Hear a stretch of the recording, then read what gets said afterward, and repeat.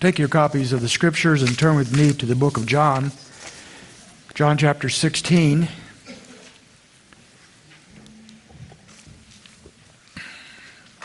We're going to look at verses 5 to 15 to get us started today on our subject of what every Christian must know about the Holy Spirit. So, chapter 16, verse 5, Jesus is in the upper room with his disciples. This is the night he'll be betrayed and eventually go to the cross. And he's talking to them. They know he's going away, and they're quite disturbed. And in verse 5, he says this, "But now I'm going to him who sent me, and none of you asked me, 'Where are you going?' But because I have said these things to you, sorrow has filled your heart. But I tell you the truth, it is to your advantage that I go away. For if I do not go away, the Helper will not come to you. But if I go away, I will send him to you. And he, when he comes, will convict the world concerning sin and righteousness and judgment. Concerning sin, because they do not believe in me. Concerning righteousness, because I go to the Father, and you no longer see me. And concerning judgment, because the ruler of this world has been judged. I have many more things to say to you, but you cannot bear them now. But when he, the Spirit of truth, comes, he will guide you into all truth. For he will not speak on his own initiative, but whatever he hears, he will speak, and he will disclose to you what is to come. He will glorify me, for he will take of mine and will disclose it to you. All things that the Father has are mine. Therefore I said that he takes of mine, and I will disclose it to you." This is our introduction to the ministry of the Holy Spirit coming to us in this church age. As we've been looking at some of these issues that come out of this Lifeway Ligonier study on the state of theology in the church today, just coming out in 2022, and we've seen that so many, even those that claim to be evangelicals and meet the marks of what an evangelical is supposed to be, so many of them are very confused or have little understanding of the truth of Scripture, of what we call theology. According to this particular survey, 59% of those who identify as evangelical Christians believe that the Holy Spirit is a force, but not a personal being. He's a force, but not personal. This in light of the fact they also said, 90% of them said they believe in a Trinity, Father, Son, and Holy Spirit. At the very least, they're confused as to what the Godhead is about and what the Holy Spirit is about. In the Old Testament, God the Father takes preeminence. We find him throughout all those 39 books in prominence. In the New Testament, the focus shifts to the Son, Jesus Christ, at the incarnation, and continues on through to the very end of the New Testament. In church history, the emphasis has been on the Father and the Son, but the Holy Spirit not as prominent. But we find that in our passage of Scripture here, the Holy Spirit has been active in the Old Testament. In the Old Testament, he would come upon people to give them power, to have them prophesy, various things like that. In the New Testament, he's extremely active, as we'll see here in just a few moments. But one of the primary things that he does, and things we must remember as we go forward, is this verse 14 of chapter 16, that when he comes, his ministry will be to glorify Jesus Christ. Not to glorify himself, but to glorify Jesus Christ.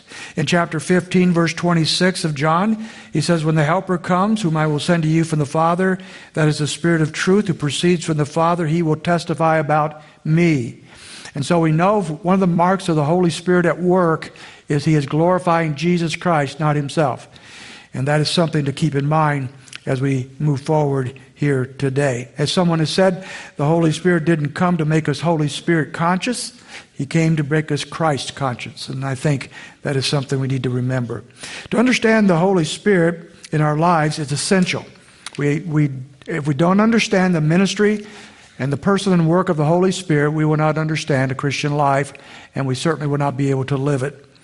And so who the Holy Spirit is our subject today, and what he does and why it matters. There's the three things that we will tackle. First of all, who is the Holy Spirit? Let's go with me to Acts chapter 5. We will move around Scripture some today by necessity of this type of message, and I hope you can stay with me.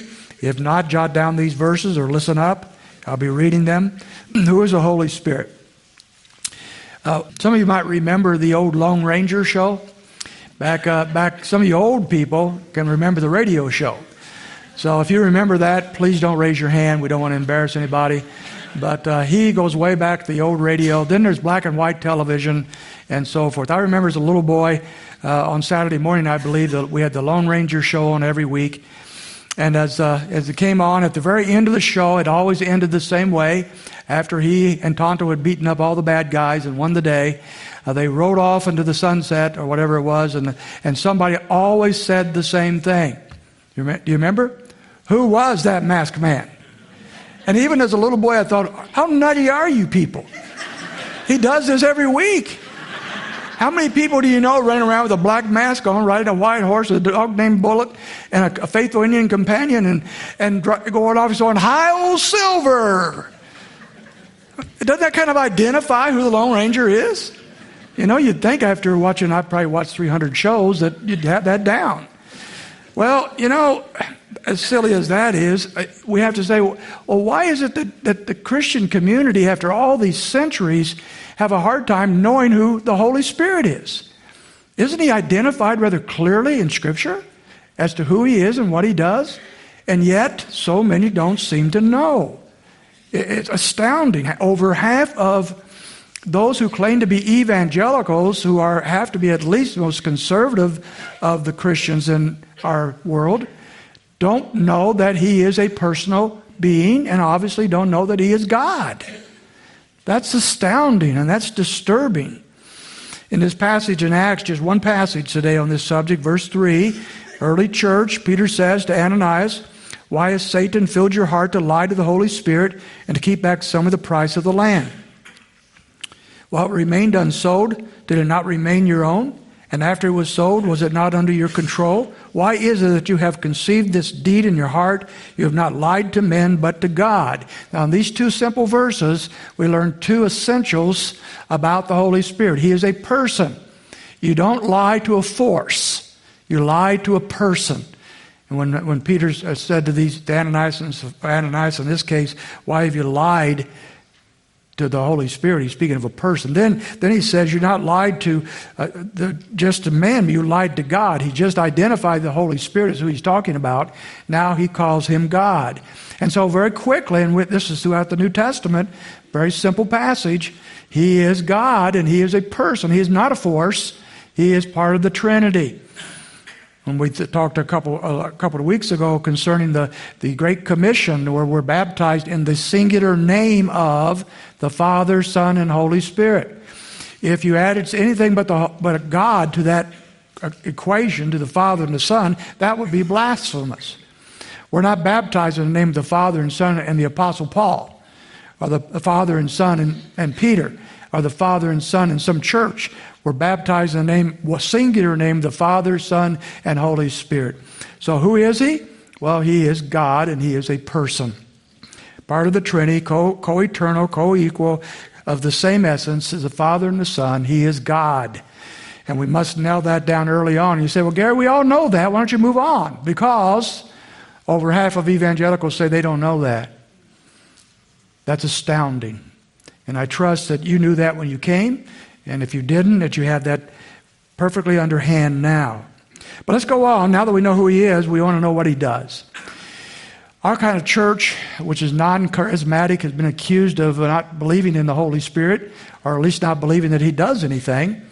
In the Pentecostal charismatic tradition, they believe that the Holy Spirit is active in performing miracles and healings, modern-day prophecies, speaking in tongues. And we don't believe that is for today, and therefore many believe we don't believe that the Holy Spirit does anything. Well, we certainly believe the Holy Spirit did those things, but we also know with complete clarity of the New Testament that each of those sign gifts had a purpose. The healings and the miracles were given during that time to authenticate the gospel and the apostles who spread the gospel. The gift of tongues was given as a sign to the rebellious Israelites that they were going to be brought to judgment, and they were brought to judgment in 70 A.D. The prophecy was completed when the New Testament was completed. No more revelation is needed or will come about in this age. So we believe those things were necessary for a time, but that time is gone and those purposes have been fulfilled. So does that mean then we don't believe that the Holy Spirit has much to do? Kind of just sitting around heaven doing nothing? Well, that certainly is not the picture we have in the New Testament. So I want to talk to you about that today. He's very active in so many things. Go to Titus chapter 3 and look at a very important passage. What does the Holy Spirit do? And the first thing we want to mention here is that He regenerates us. That is not a word we use every day, perhaps, so let's talk about it. Look at the process. Titus chapter 3 and verse 5. He says this, He saved us not on the basis of deeds which we have done in righteousness, but according to His mercy by the washing of regeneration and renewing by the Holy Spirit.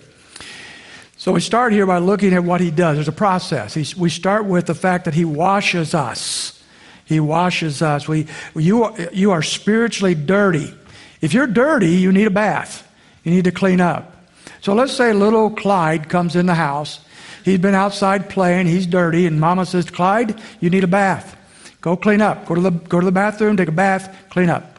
Well, little Clyde, being a typical 6-year-old boy or whatever, doesn't really want to take a bath. I mean, that's nasty stuff, have to actually take a bath. So he goes in there and he kind of puddles around. He puts on some powder that his mom had on the counter, maybe a little perfume, washes a few things off, comes out and says, I'm done, I'm clean. Mama's not that easily fooled, is she?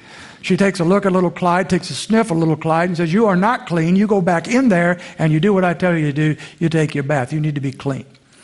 On a spiritual level, we do that very same thing. People do that. They know there's something wrong. They know there's something that needs to be done, but they believe that the best thing they can do is just kind of powder up and perfume up and wipe off a few things, change some bad habits, and so forth. Go to church a little more often, join a church, blah, blah, blah, and they will be clean. And our passage of Scripture says, not so fast. All that is covering up. That doesn't actually clean anybody. The ministry of cleaning us is that of the Holy Spirit.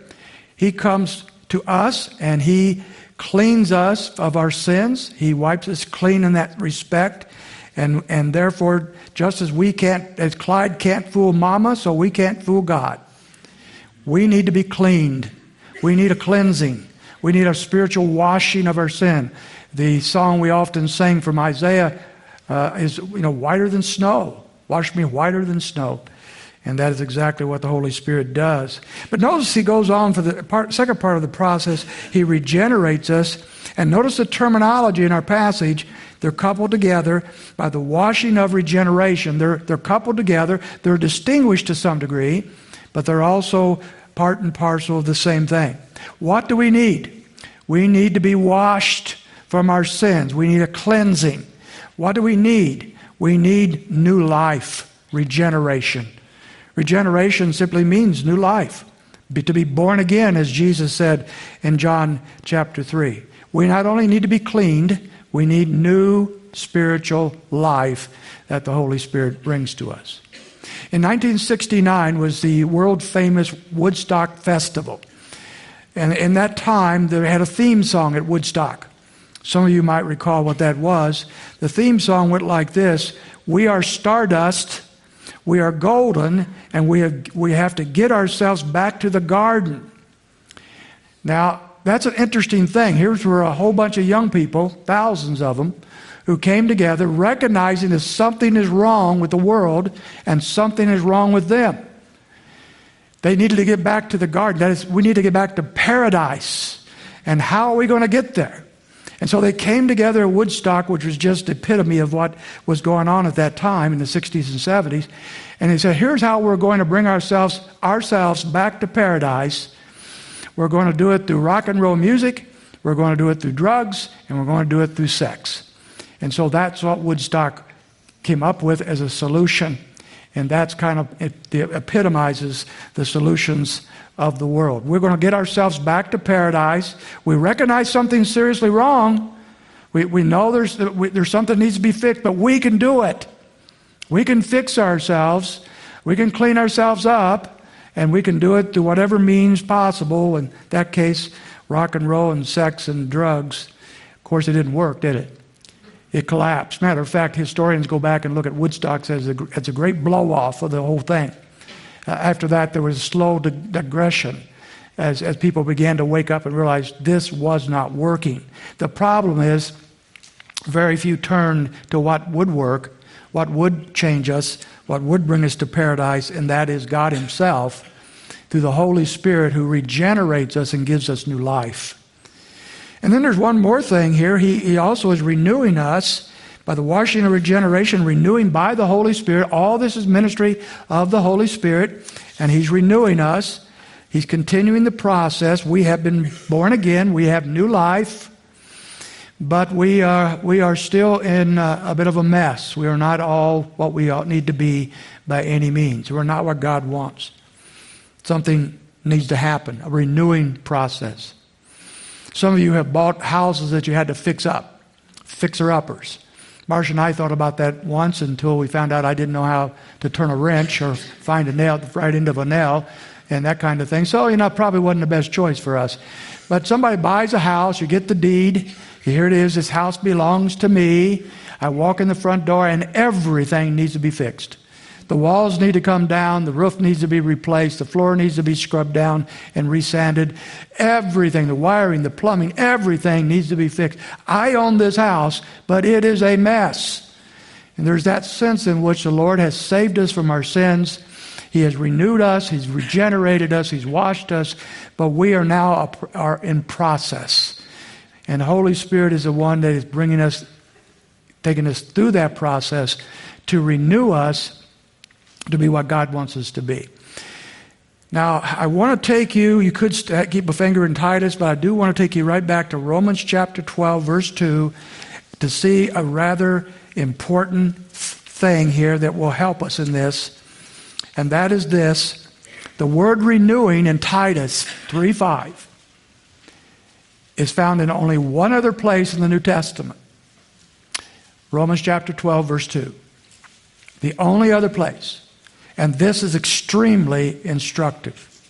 In 12:2 it says, "Do not be conformed to this world, but be transformed by the renewing of your mind." Okay, in Titus we're told that the Holy Spirit is renewing us. And in Romans we're told that we're renewed by the renewing of our mind, the transformation of our mind. And that only happens through the instruction, the teaching, the study of the Word of God. So we put those two together. They're not at odds. The Holy Spirit inspired Scripture. The Holy Spirit guides us in Scripture. The Holy Spirit energizes Scripture. And so when we come together, He is not speaking outside of Scripture, but He is using His own Scripture, His own Word, to change us. And so when we think about the Titus passage of Scripture, what we're being told here is that we are in need of spiritual change that comes about only through renewal, which comes about only through the power of the Spirit, which comes about only through the Word of God. And without the Word of God, you might as well kiss it goodbye, folks. This is not a mystical thing. This is not something, I just want the Holy Spirit to fall on me and somehow transform me and change me. It doesn't work that way. The Holy Spirit transforms you, but He transforms you through the Word of God. And that's why it is so essential and so necessary to be under the hearing of God. So let's put it together. We're dirty, and the Holy Spirit cleans us. We are dead in our sins, and the Holy Spirit gives us life. We are immature, and the Holy Spirit transforms us through His Word. Is the Holy Spirit busy? Yes, He's busy. That alone, we go home right now and say, wow, am I so glad for the ministry of the Holy Spirit in my life. But you're not that lucky. We got a lot more things to talk about. So go to 1 Corinthians chapter 6, verse 19, and let's look at a second vital ministry of the Holy Spirit. And of course, I'm not going to get through very many of His ministries, but a few. This one in 1 Corinthians 6:19 is He indwells us. As we look at this context of this passage, we find that from verses 12 to verse 20, the Apostle Paul mentions the body, the human body, 7 different times.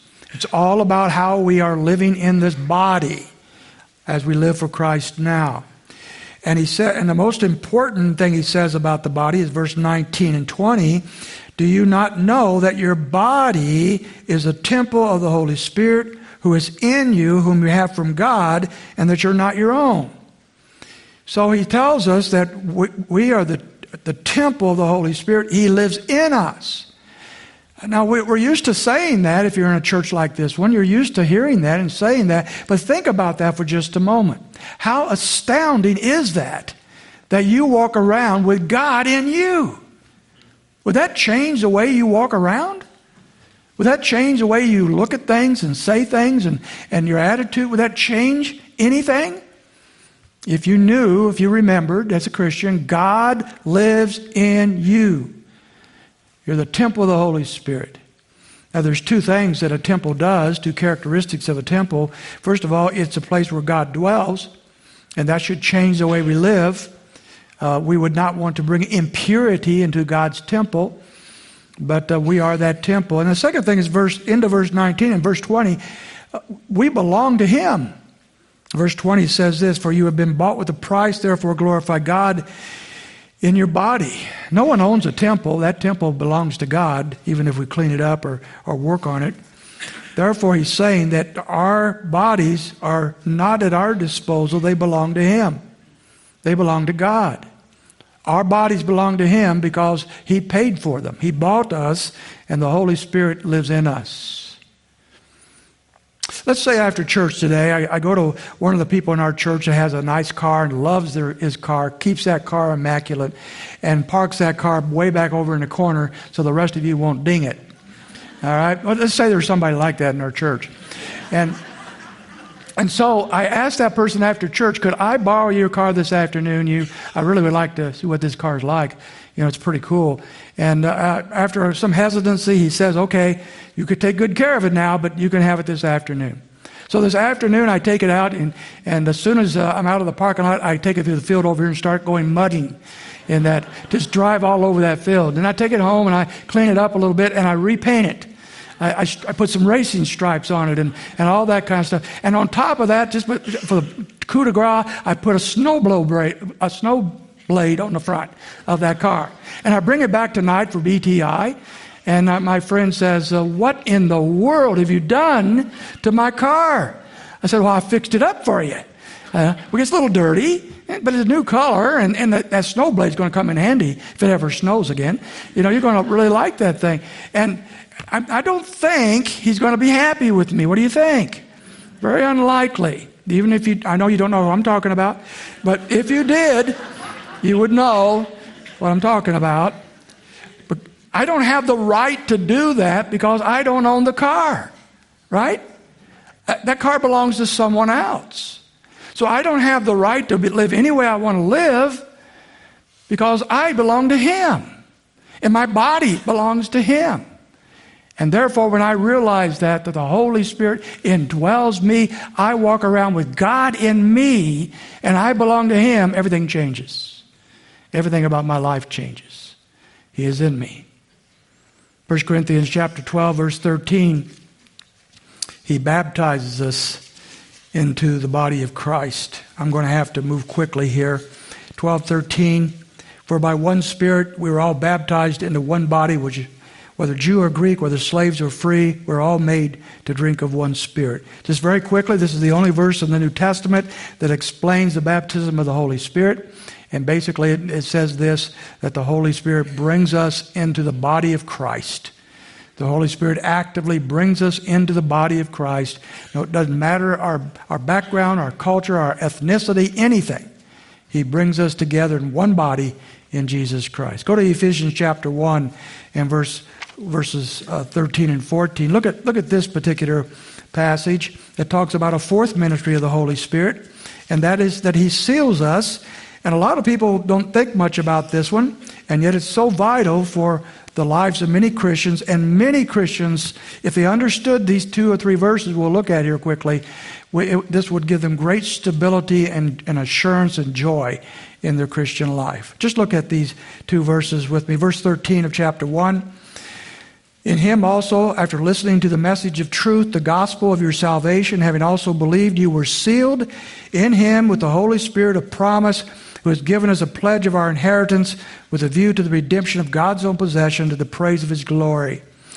To be sealed by the Holy Spirit means that this is God's mark of authenticity on your life. You are a Christian because God has given you the Holy Spirit as the mark or the seal of your authenticity and the guarantee that He will bring you to Himself in the end. That you will not lose out on the way. That you will sin. You'll sin often, sometimes grievously, but if you are the child of God, the Holy Spirit is the guarantee that you will never fall away. Not because you're able, because He's able, and because of His promise. I've often illustrated this as kind of like a registered mail. You send a piece of registered mail, and you put some kind of seal on it. You get a receipt back saying when the person received it, so that you know they got it. Now, recently I sent in my quarterly tax things to the IRS. For 2 months, they didn't cash my check. Every day I check my bank account. What's going on here? You can't call the IRS. By the way, if you really want to see how bored life can get, call the IRS. See what happens to you. You can't check with them. So what's going on? I started thinking, why didn't I register that? Maybe I should have registered mail so I know they got it. I mean, after all, how many bureaucrats does it take to cash a check? Apparently several. And so I didn't know, what am I going to do? And finally, this week, the check was cashed 2 months later. It's hard to cash a check, so I understand that. But registered mail would have said, yeah, they got it. They haven't cashed it, but they got it. The seal of the Holy Spirit says, okay, you're not there yet. You're not there yet, but God says you will get there if you know Him as Savior. He will keep you in His love and in His grace and in His arms, and nothing can separate you from the love of Christ. Ephesians chapter 5, verse 18. Here's a fifth ministry. He fills us. Do not get drunk with wine, for that is dissipation, but be filled with the Spirit. To be filled with the Spirit means to be under His control and influence. That doesn't, and the illustration is drunkenness. So it doesn't mean that if we're filled with the Spirit that we're perfect, that we're sinless. It means we're greatly influenced and controlled to that extent by the Holy Spirit. A drunk person, unless they're drunk to the point of passing out, can still make decisions and choices and think. They're greatly influenced. They might do some really stupid things because they're drunk, but at the same time, they're able to make decisions, and they're responsible for those decisions, right?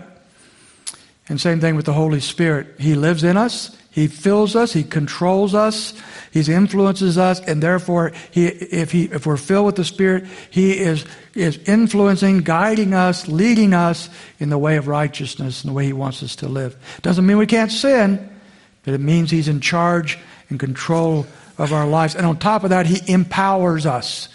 He enables us to live a life that we could not live on our own. As I've said many times, the Christian life is not hard, it's impossible.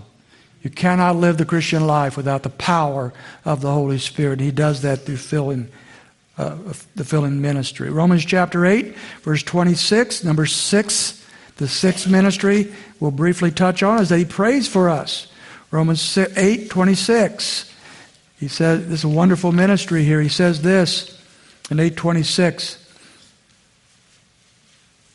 In the same way, the Spirit also helps our weaknesses, for we do not know how to pray as we should.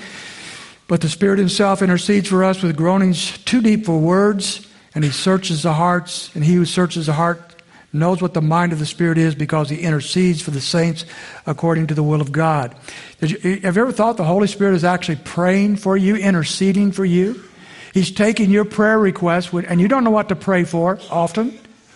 And He intercedes for us and translates those prayer requests according to the will of God. And we think about that and we think, well, that seems a little odd. Why would He do that? Why doesn't He just give me what I asked for? And if you're a parent, you know why.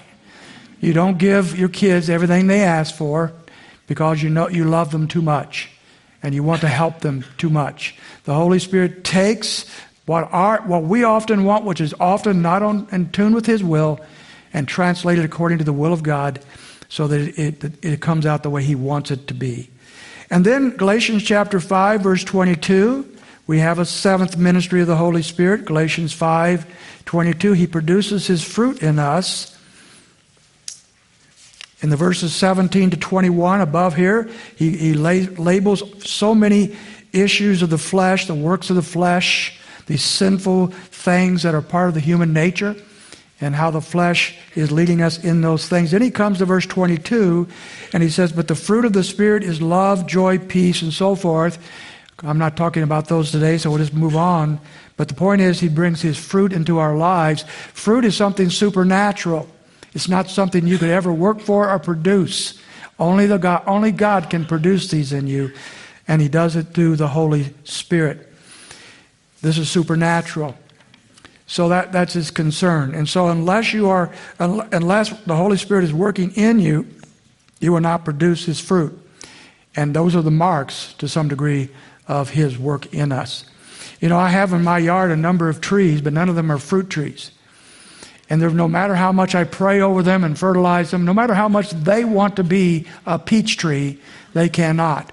My little dogwood could squeeze his little bark until the sap is oozing out. And he'll never produce a peach because it's not a peach tree. The only way that can happen is there is a supernatural transformation of my dogwood into a peach tree. And that's not going to happen. But the Lord comes into our lives, lost sinners, controlled by the flesh, and he transforms us through the Holy Spirit, giving us new life so that he can now produce in us his fruit in our lives. And only the Holy Spirit can do that. We won't turn there because this will be the subject of the message next week, but in 2 Peter 1:20 and 21, an eighth ministry is he's the author of Scripture. He's the inspirer of Scripture. And therefore, we'll look at that next week on what every Christian should know about the Bible. Very quickly now, the point 3 here, why does the ministry of the Holy Spirit matter? I don't think I really have to say much more. I think you've probably gotten the point from what I've said so far, but I'll just tick some things off quickly. Let's refresh our memory. The Spirit is a sign of our conversion. We belong to God. He is responsible for convicting us of sin and opening our eyes to understanding of redemption found only in Christ. He regenerates us, giving us new life. He's actively involved in our spiritual growth or our progressive sanctification. He lives within both the individual Christian and within the church, corporate. He is a guarantee of our salvation and the pledge given to us by God of all those who come to him, he will save. He empowers us to live in a way that pleases God and leads us in the path of holiness. He battles the desires of the flesh in our lives and in turn produces the life of Christ within us in the form of his fruits. He enlightens the believers so that they are able to grasp spiritual realities, and I could go on and on and on. Is the Holy Spirit active? I think so. Could we live without him? Not at all. Not at all. Let's say you're here today and you are a Christian like many. You probably are saved, but the Christian life has just become one big drag to you. It's exhausting. It is too much. You really don't want to keep on going hardly. Just get by, you know. And then somebody comes up to you and says, you know what? I understand your feelings. You're in luck. Our church this week is having special meetings. And those special meetings, the theme of those special meetings is how you can not be exhausted. And here's the illustration I want to give. Let's say you went down to the car dealership, bought a car. It's a beautiful car. It's a lovely car. But the car doesn't have a motor, just minor details. And so you buy the car and you push it home. And you get home and the kids and the wife is so excited. And they jump in the car, she's going to drive, the kids are in the back, you get behind and push. And somebody comes up to you and says, how's it going? How do you like your car? Oh, it's gorgeous. It's a wonderful car, great upholstery. The horn is to die for. It's a great car. But I don't have a motor, so I have to push it. Well, how's that going for you? Well, going downhill is not bad. But if we get any kind of incline, it's really tough. And so this friend of yours says, okay, I got it for you. My church is having seminars all week on how to push a car. Okay? On Monday night, we're going to teach you how to push with the right shoulder. And on Tuesday, with the left shoulder. And on Wednesday, how to get your back into it. And on Thursday, we're going to have workshops and seminars and PowerPoints on the whole thing. And on Friday, we're all going to come together for a great dedication service and dedicate ourselves to pushing cars. Would you go to that kind of seminars? I wouldn't. But that's what many people see the Christian life is like. This constant pushing and exhaustion. It's all up to you. It's not all up to you. It is the Spirit of God that empowers you and strengthens you, enables you to live a life that pleases Him. A life not of exhaustion, but a life of joy in Him. And the mark of the Holy Spirit is love, joy, and peace that many do not have. Our Christian life would be identified by what I just said about the car pusher if it wasn't for the Holy Spirit. Do we believe in the Holy Spirit? Yeah. Do we need the Holy Spirit? Definitely. Let us lean on Him. Let us walk with Him. He loves us. He's guiding us. He's empowering us. Thank God for the Holy Spirit. Let's pray. Father, we thank you now for all we've learned today about you. So quick, just so quick. But I hope these things are of value as we close out our service today. In Jesus' name, amen.